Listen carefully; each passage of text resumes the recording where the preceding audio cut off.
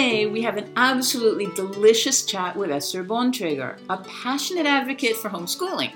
Esther has created a structure for her own children and those of her closest friends that's based on faith and also has very intentionally researched secular practices that she feels will give her children and her students the best education first about who they are as individuals, and then what will lead them to be productive adults in society later on. You're going to hear Esther broach subjects such as growing up Amish, leaving that community, and continuing her most cherished and valued practices from her childhood in her own home. She relates in so many ways her deep love of learning and how she's tempered the very strict religious background she had as a child into a foundational element in her daily planning in her homeschool. Esther grew up speaking Pennsylvania Dutch, and so you might find her English has this lovely lilt and cadence that comes from having that language in her mind to begin with. Get ready to note down a few of the books that Esther's found to be inspirational in her philosophy of homeschooling as she shares her young students' education. You'll see that even before she began, she had the whole arc of her young charges thought out carefully, so that even what looks like free time or playtime is really a very deliberate opportunity for them to develop those skills she feels are fundamental in their growth as whole people. I have a feeling you're going to react just as I did when I listened to Esther express her wonder at having the opportunity to form her own children's education, to be able to interact with them at their highest and lowest points of the day, and the ongoing educational gems that she and her children discover daily. You'll find more fascinating conversations at Doodles with Donna and find activities that you too can use with your homeschoolers or students in other settings at scaffoldingmagic.com. So let's get right into this linguistic hug with Esther Bontrager, in which she describes her ideal homeschooling elements. Esther, welcome. First of all, where do you live? I live in Three Rivers, Michigan, so in the Midwest. Really interesting, because I was just speaking with Shannon Warner, and she said, I live in Michigan, and don't tell me it's the Midwest. Oh, okay. Don't do it.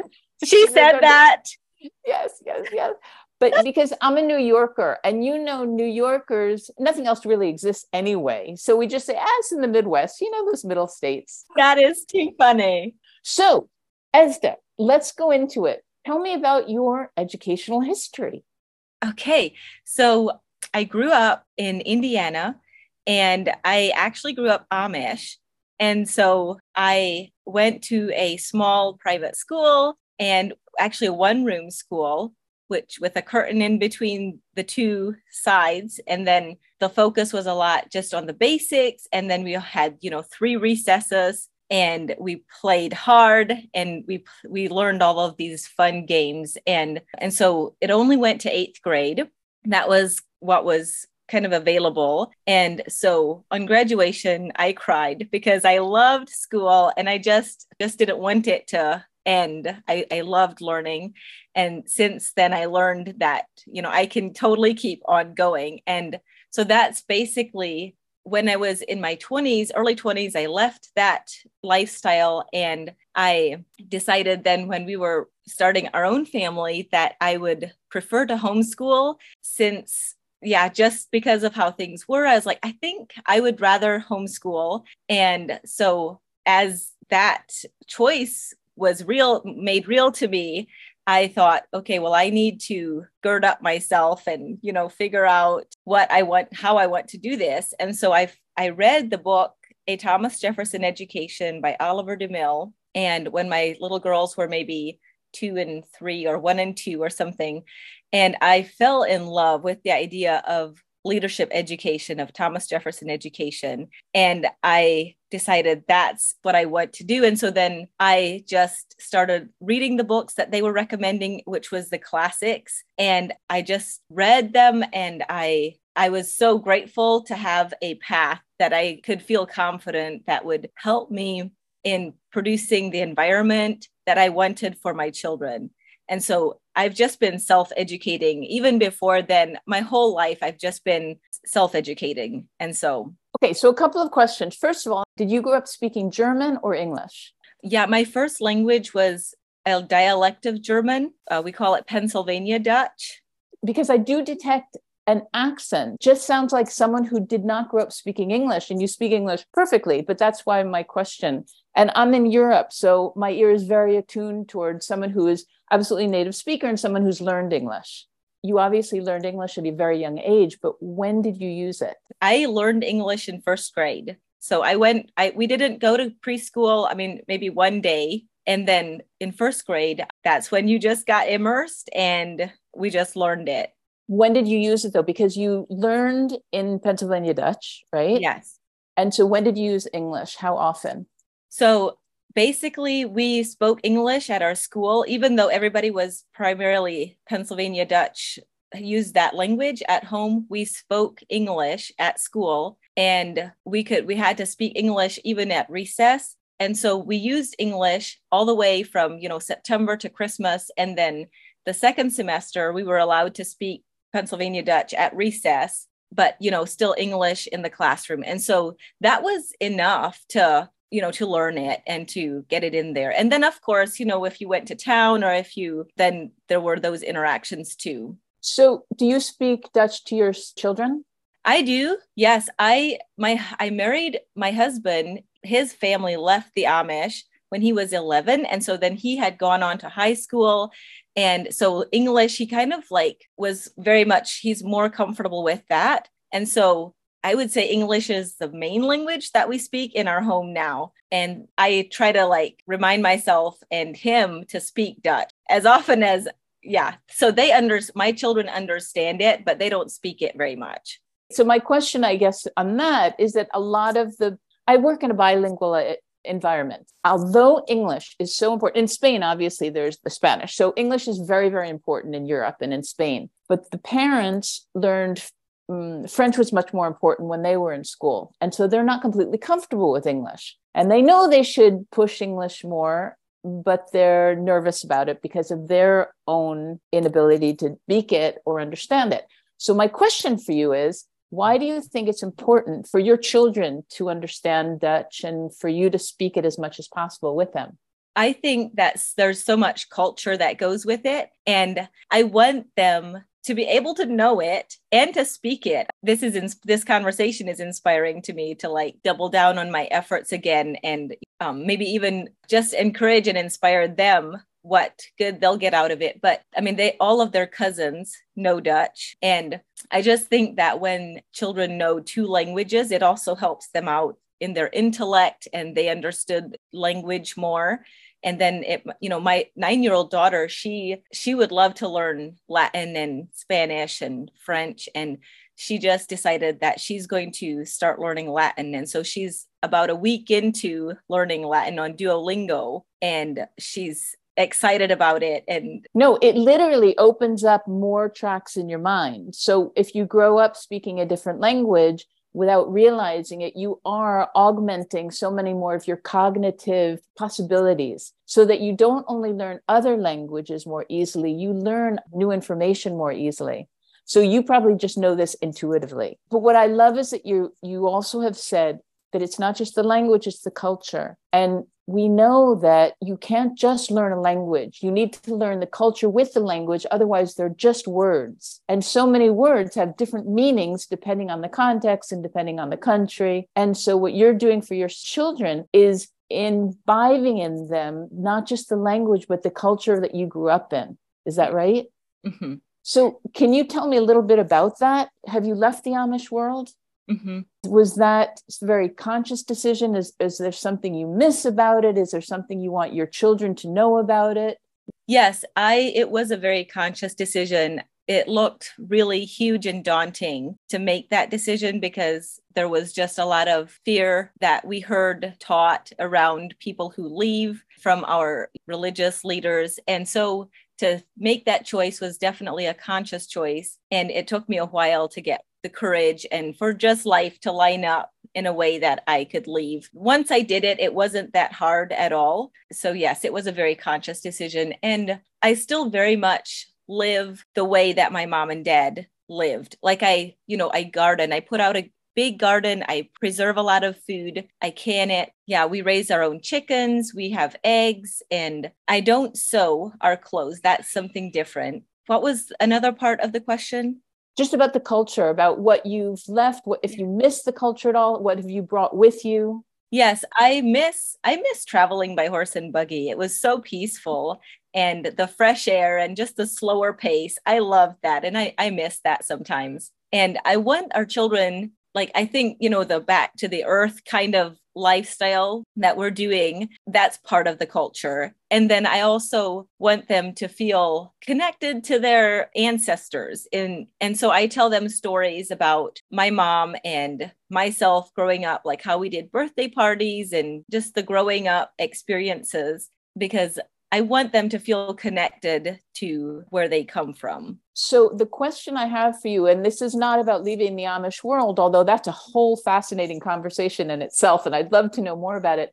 If you're so conscious about teaching your children about how it was to grow up and you miss certain things about it, what was your motivation to leave? Yeah.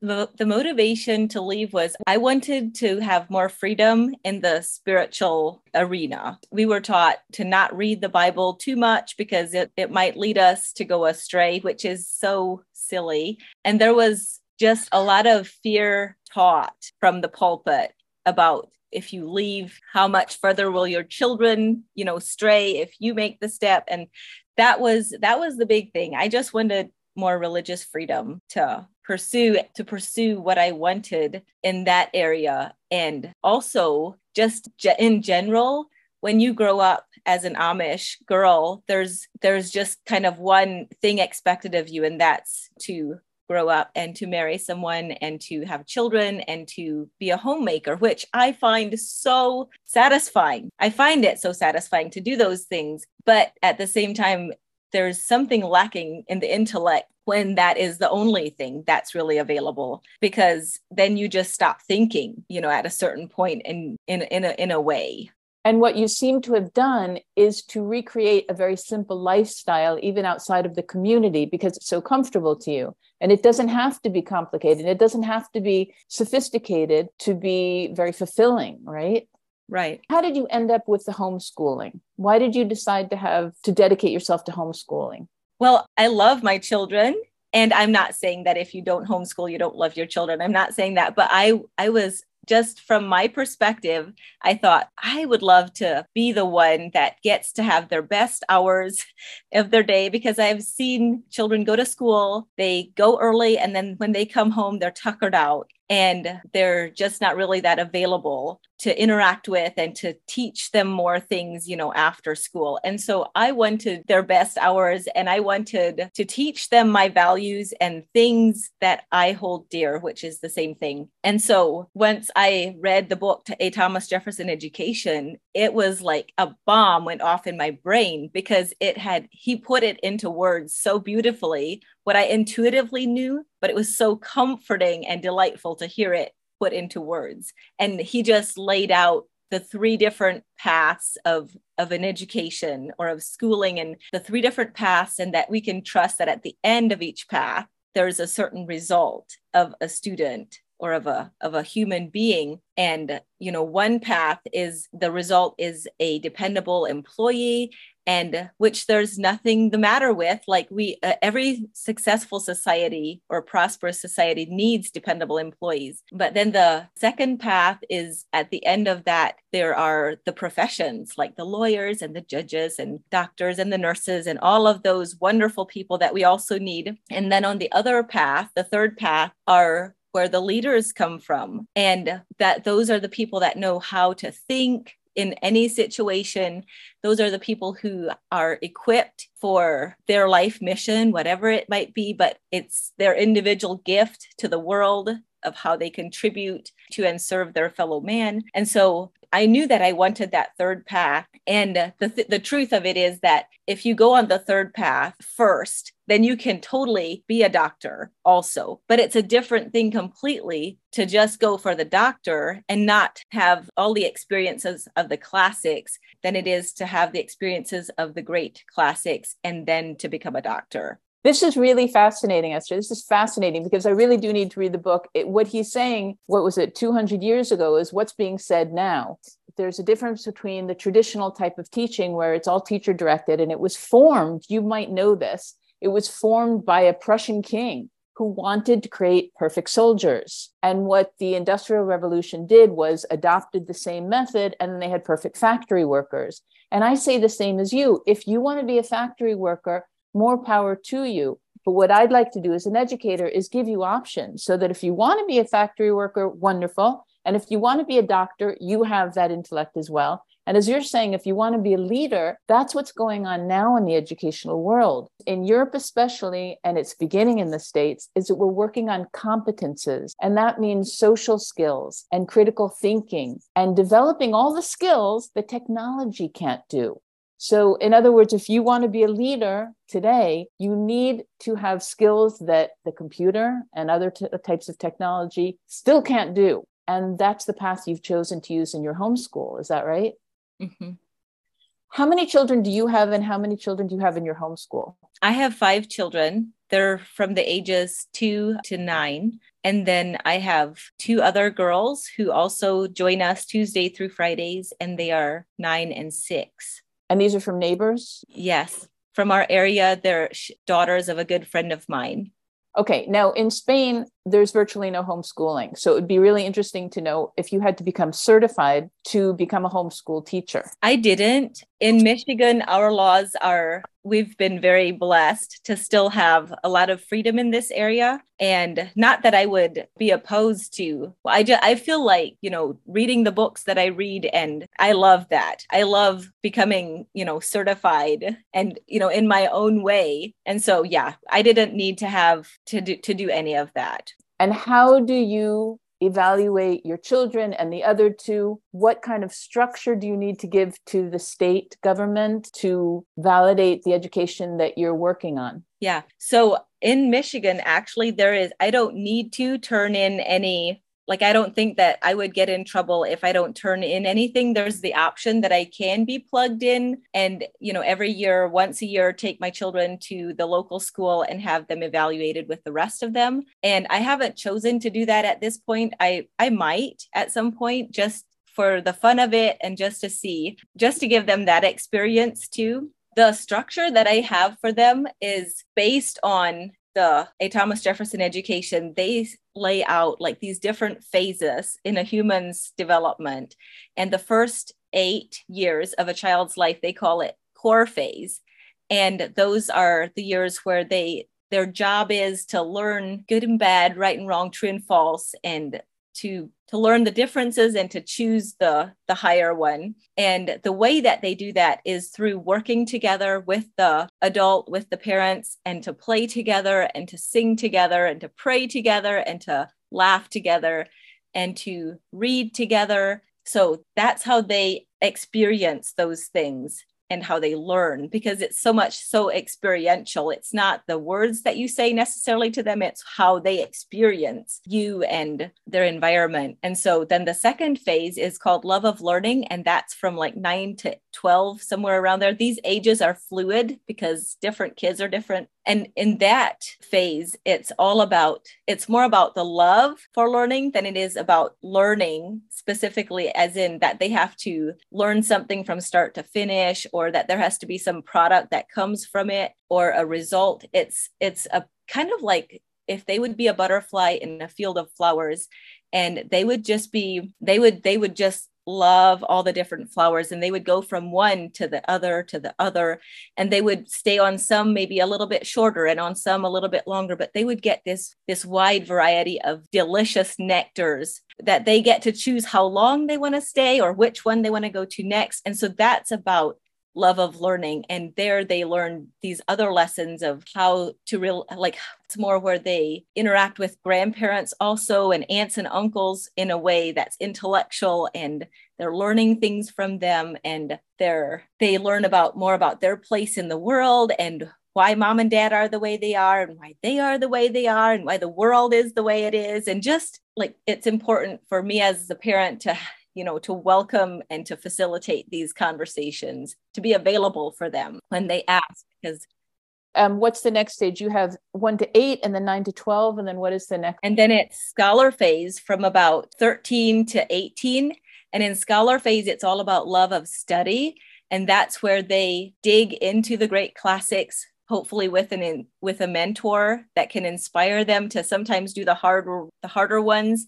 And they put in like 5,000 to 8,000 hours of intense study and discussion of the great classics. And they can be books, or they can be classic is any work that is worth studying over and over, and you learn more each time. And so they put in those 5,000 to 8,000 hours to get that under their belt.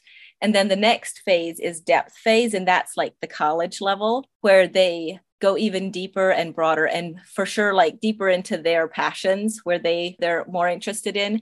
And then after depth phase is impact phase. And that's where you build 2 pillars. One pillar is your family, and another pillar is your career or your contribution to society.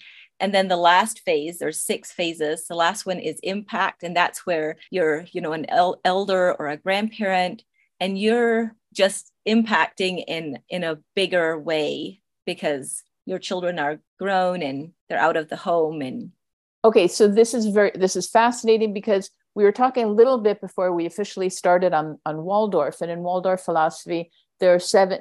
The stages are in 7, so it's 1 through 7, and then 8 through 14, etc. And it's based on the biology. They think in the spiritual world also, there are many spiritual practices where there are 7 years, and every 7 years we're ready for a different spiritual depth, that sort of thing. And what you're saying is the 1 to 8. They're learning the values, and they're learning social skills, and through play and through organic means. This is pretty much where you are now, because the ages of your children are 2 until, what did you say? 9. 2 to 9. So how are you navigating the difference of ages with regards to the activities that you plan every day? Yeah. So in the mornings, that's when we do our structured time. And I'll start out with a story, and maybe it's normally been a Bible story, but recently, or just this week, I've switched to an Uncle Arthur's bedtime story, because those are such good character building stories. And then this morning, so we read a story from that. One of the kids picked it, and then we prayed, and everybody gets a chance to pray, or they all do. It's just kind of part of the routine. And that is such a special thing, because they get to interact with God and express themselves in their sweet little hearts. And they pray for each other, they pray for their parents, and they ask for what they want. And it's just such a special thing. And so then after the prayer, then like this morning, I read a chapter from scripture, and sometimes we memorize something, like memorize poems, and we've memorized, the books of the Bible, and we've memorized some passages from scripture. And then after that, sometimes this morning I had some art ready, and they chose not to do that then, and they chose to play a game that's more math. And so I was fine with that. We'll do the art tomorrow. The art had to do with, I had written down our family rules. We just have like 5 different things. And I thought if I would make them in pretty letters on each paper, then each child could have 1 paper to decorate and make it theirs, however pretty they want it to make it. And then we'll hang it up on our wall, and it'll be a reminder of what, our family rules are. And so then after that, it was time to get lunch. And we also have a school cabinet where there are building blocks and all kinds of different building things that this is the time when they can go in there and play, get something out that they are drawn to and play with it, build things. And they have magnetiles, and they have been building just these amazing things for the last 2 years. And just recently, I was reading a book that is called The Beginner's Guide to Constructing a Universe by Michael Schneider. Oh, I love that book. I love it. And I learned about a tetrahedron, and I was explaining it at the dinner table to my family. And Adele, she's a 9-year-old, and she said, "Oh, I was just explaining it with my hands and, like how it is." And she said, "Oh, I know how to make that." And she went and got the magnetiles, and she made one. And then we experimented with, making different styles of tetrahedrons. And it was just so cool to have another word. And I've noticed that about you. You use like these neat words. You have this big vocabulary and I love it. You said pedantic in your email. And I was like, oh, I love it. I love words. And it's so exciting when you find another word to add to your vocabulary. And the more you use it with even the youngest learners, the more they learn it. If you don't use it, they don't learn it. If you use it, they learn it really organically. Yes. And if you let me comment on a few things, because I'd like just to backtrack, because you've given me so many things to think about. What you're doing, obviously, is faith-based learning, which is really powerful. And what I could say to a teacher in public school, for instance, who might be listening to you talking in this podcast and who isn't going to teach through faith-based learning, what you're doing actually is giving your children in your homeschool the time to voice their opinions. It's sort of like a class meeting. They're learning that they have a voice and their voice matters. And they're learning respect for each other through their prayers, through expressing their prayers. It sounds like you're encouraging them to recognize the values in each of them and in themselves. So they're respecting themselves, they're respecting the others, they're respecting you. You're creating a respectful environment. But what you're also doing is creating a dynamic where they feel they have a voice, and it's an important voice, even at the youngest age. The other thing that I'm fascinated by, you really consciously choose the content. You really consciously think about the stories that you're going to use. And if you want stories with more sophisticated vocabulary, ask me and I'll send you some things. But it sounds like you're really good at finding these. Yeah, those are such kind words. And it's so fun to me to hear you like elucidate all of the things that you see, because I've just been doing what I do. And, and then in the afternoons, sometimes they work on something, but very rarely yet. I think that'll come more, as they get 10 and 11, and then they'll have more projects that they'll do. But a lot of the times in the afternoon, they'll just have time to play I often am not even playing. I'm normally not even playing with them, but they're getting to practice leadership outside playing together. And so it's doable for me to homeschool, this many children if I don't have to make them sit down and do worksheets, and that we have that available. And sometimes they do it on their own, but I feel like the lessons that they are learning right now are so much deeper than what that would give them. Like they're learning to be their own people. They're learning to know themselves, even if it's subconsciously or unconsciously, but they're learning. And my Adele, she plays for hours and can make stories with her Legos or with her, for hours. And she'll just focus for that. And she loves doing it. And so I just think it's really fun to do it this way. And I'm sure that there are lots of other ways that also work. It sounds like what you've also done is create learning centers, what we would call in a public school classroom or in any other type of school, learning centers, where they have things at whatever time you want to give them in each center. And there's a specific type of game here. This is more 3-dimensional. This is more 2-dimensional.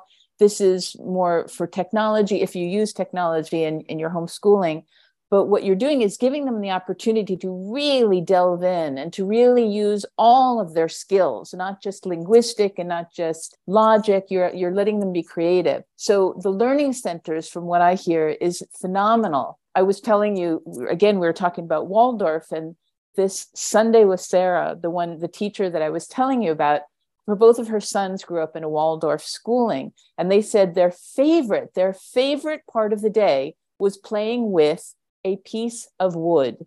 It was a plank of wood. And they said everyone would fight over this plank of wood. Why? Because they could just do whatever they were incredibly creative with this plank of wood, and they built things with it, and they used it for bridges, or they used it to make a seesaw, whatever. It just became a fascinating project for an entire school year.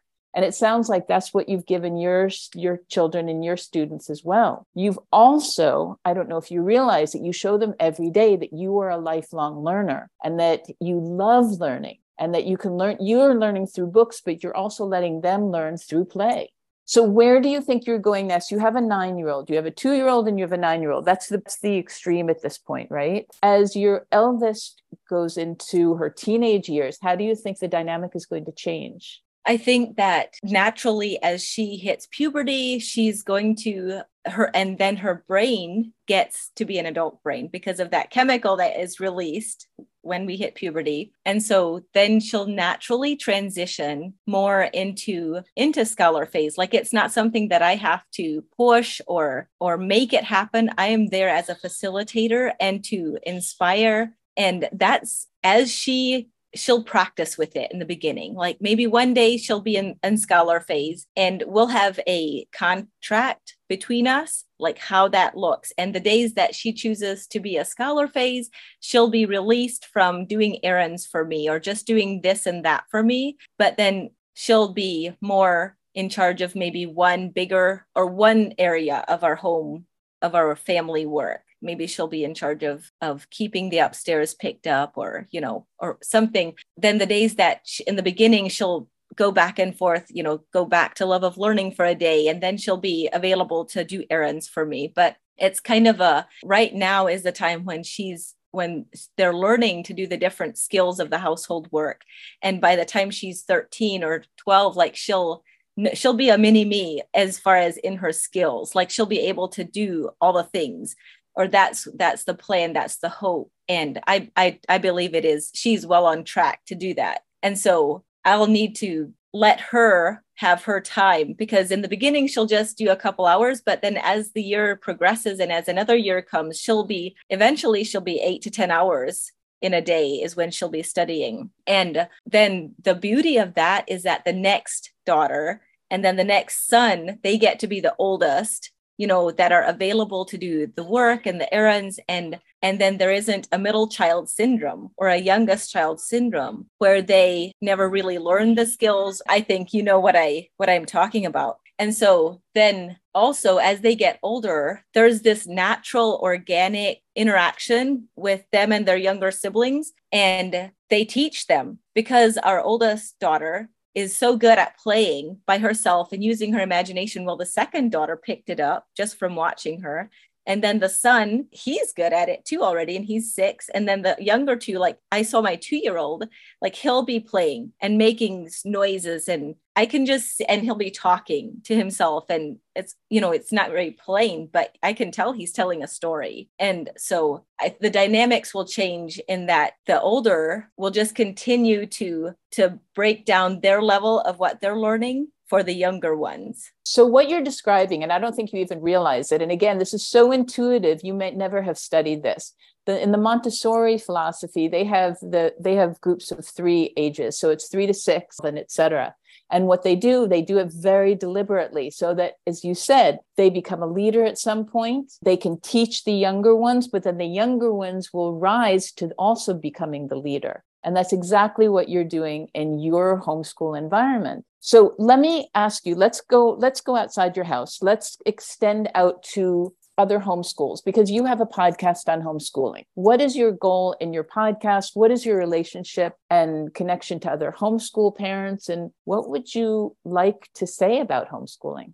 Yeah. So in my area, there's not very many people who are moms and dads who are willing to to give their children as much space. So I would love, the reason that I have my podcast is to help other moms see the value of giving their children space, and to just talk about the ideas and help to bring awareness to, like that would be an option maybe. And in my circles, I don't know any, personally in my circle, in my area, I don't know any 14 to 18-year-olds who are studying 8 to 10 hours a day on their own because they love it, and, with a mentor and begging for more. I don't know anybody. I know people, the DeMills, TJ, they know a lot of people like that. And so I know it's possible. And their example of their family has been so inspiring for me. And so I know it's possible, but that's why I'm doing my podcast, is just to see if there's more families who would like to actually have youth who are studying that much and really preparing to launch into their adult life. But if I may, and tell me if this is correct or not, it's not that you want your children to study, is that you want them to have the freedom to love to learn. Is that right? Yes. When they are in love of learning, that's what that is all about. And then when they move into scholar phase, they don't leave the love of learning behind. So yes, you're right. Like love of learning should go with us our whole life, as well as core phase, like loving and, doing all of those, like working and playing and loving and praying and singing, and all of those things should go with us. And so what I'm aspiring to is that my children would, at some point between the ages of 14 and 18, when they're ready, and they become ready at different ages, but that's what I'm pulling for, is I'm setting that environment that they can do that they have the space to study for 8 to 10 hours, once they're worked up to that amount of hours, to really read the classics and really get into them. And that is I didn't know that existed when I was that age. And it was a surprise to me to learn that it existed. What are your thoughts on that? On which part? Just on the possibilities. Like, do you know kids, youth, teenagers who are in the ages of 14 to 18 that are just loving to read books like, even like The Beginner's Guide to Constructing the Universe and Newton even, and Euclid. And I mean, those are some hard ones, and those wouldn't come until, maybe 17 and 18-year-old, that age. I think it's a fantastic question. When I was growing up, I'm a literature major. I lived in books. I loved reading, but also I grew up, my mother did not permit us to watch television. We were allowed to watch television, I think, 2 nights a week. I always hid and watched some, but for the most part, books were my entertainment and I loved it, but I love to read. And my whole family, maybe it's because of the times that, because technology wasn't so big, books really were the center of our lives. And I'm talking about the extended family also. And now I watch my sister's children, for instance, one of my nieces, she loved to read. She loved it growing up. And then all of a sudden she got an iPhone, and she admits herself, she said, I don't read anymore because I have so many things, so many messages on my iPhone. And I think it's tragic. So your question is fascinating. I think the answer is, clearly, I don't know many teenagers. I don't know any teenagers who love to read, who have the time to read, because their phone is in front of their faces most of the day. And it's really too bad. And the other part is, you well know, in homeschooling, you're giving them the choice of what to learn.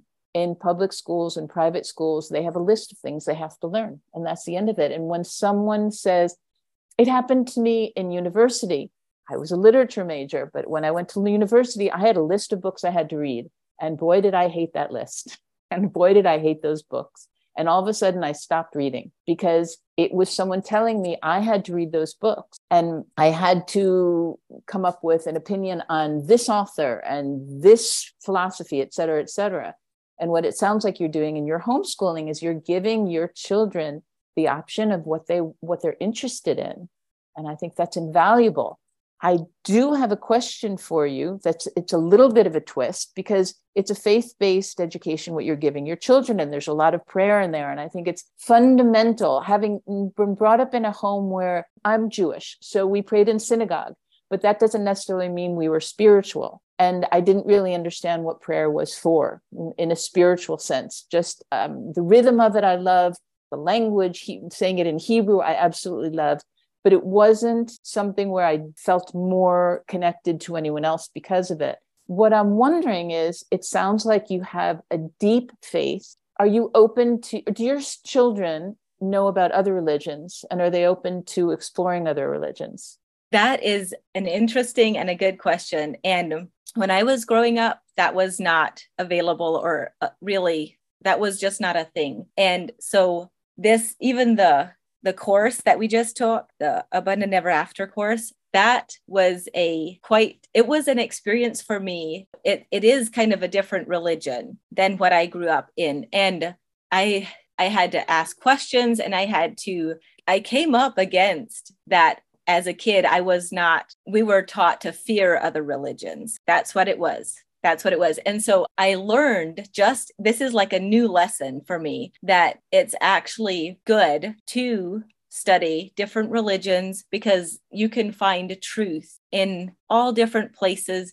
And if we embrace truth and beauty wherever we find it, that's a form of us trusting God. Even if we don't agree with, exactly everything that that person might do or that culture might do or not do. And then if we also, wherever we find falsehood or hypocrisy in ourselves or in our faith circle or whatever, and we don't, then we also need to reject it, no matter how dearly it came to us, because that's also trusting God when we can reject the falsehoods that might have come to us very dearly.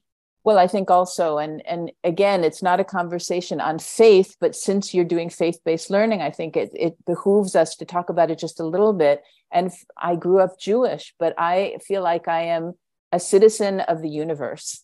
And I believe that there is truth in if you believe something and it helps you connect to other people and respect them and honor them, and you don't feel the need to convince them to believe the same thing you do, then whatever religion you're following is perfect. But I also had the freedom to explore other religions. So at some point, you may also feel free enough to do that. Again, if you're living in a fear-based environment that you did growing up, I'm not saying that's what your children are growing up, and it sounds like the opposite, then there's nothing to fear, because what you're just doing is exploring other perspectives. Yes. I mean, my faith teaches me that, to not fear, like that the Bible, teaches us. It says it 365 times, which is one day per year or each day of the year, to not fear, don't fear. And so, so this has just been such a gift to me to come up against this and to think about it and to process and to really choose more to not fear, but to love and to trust. So what is your hope for homeschooling for you and for other people?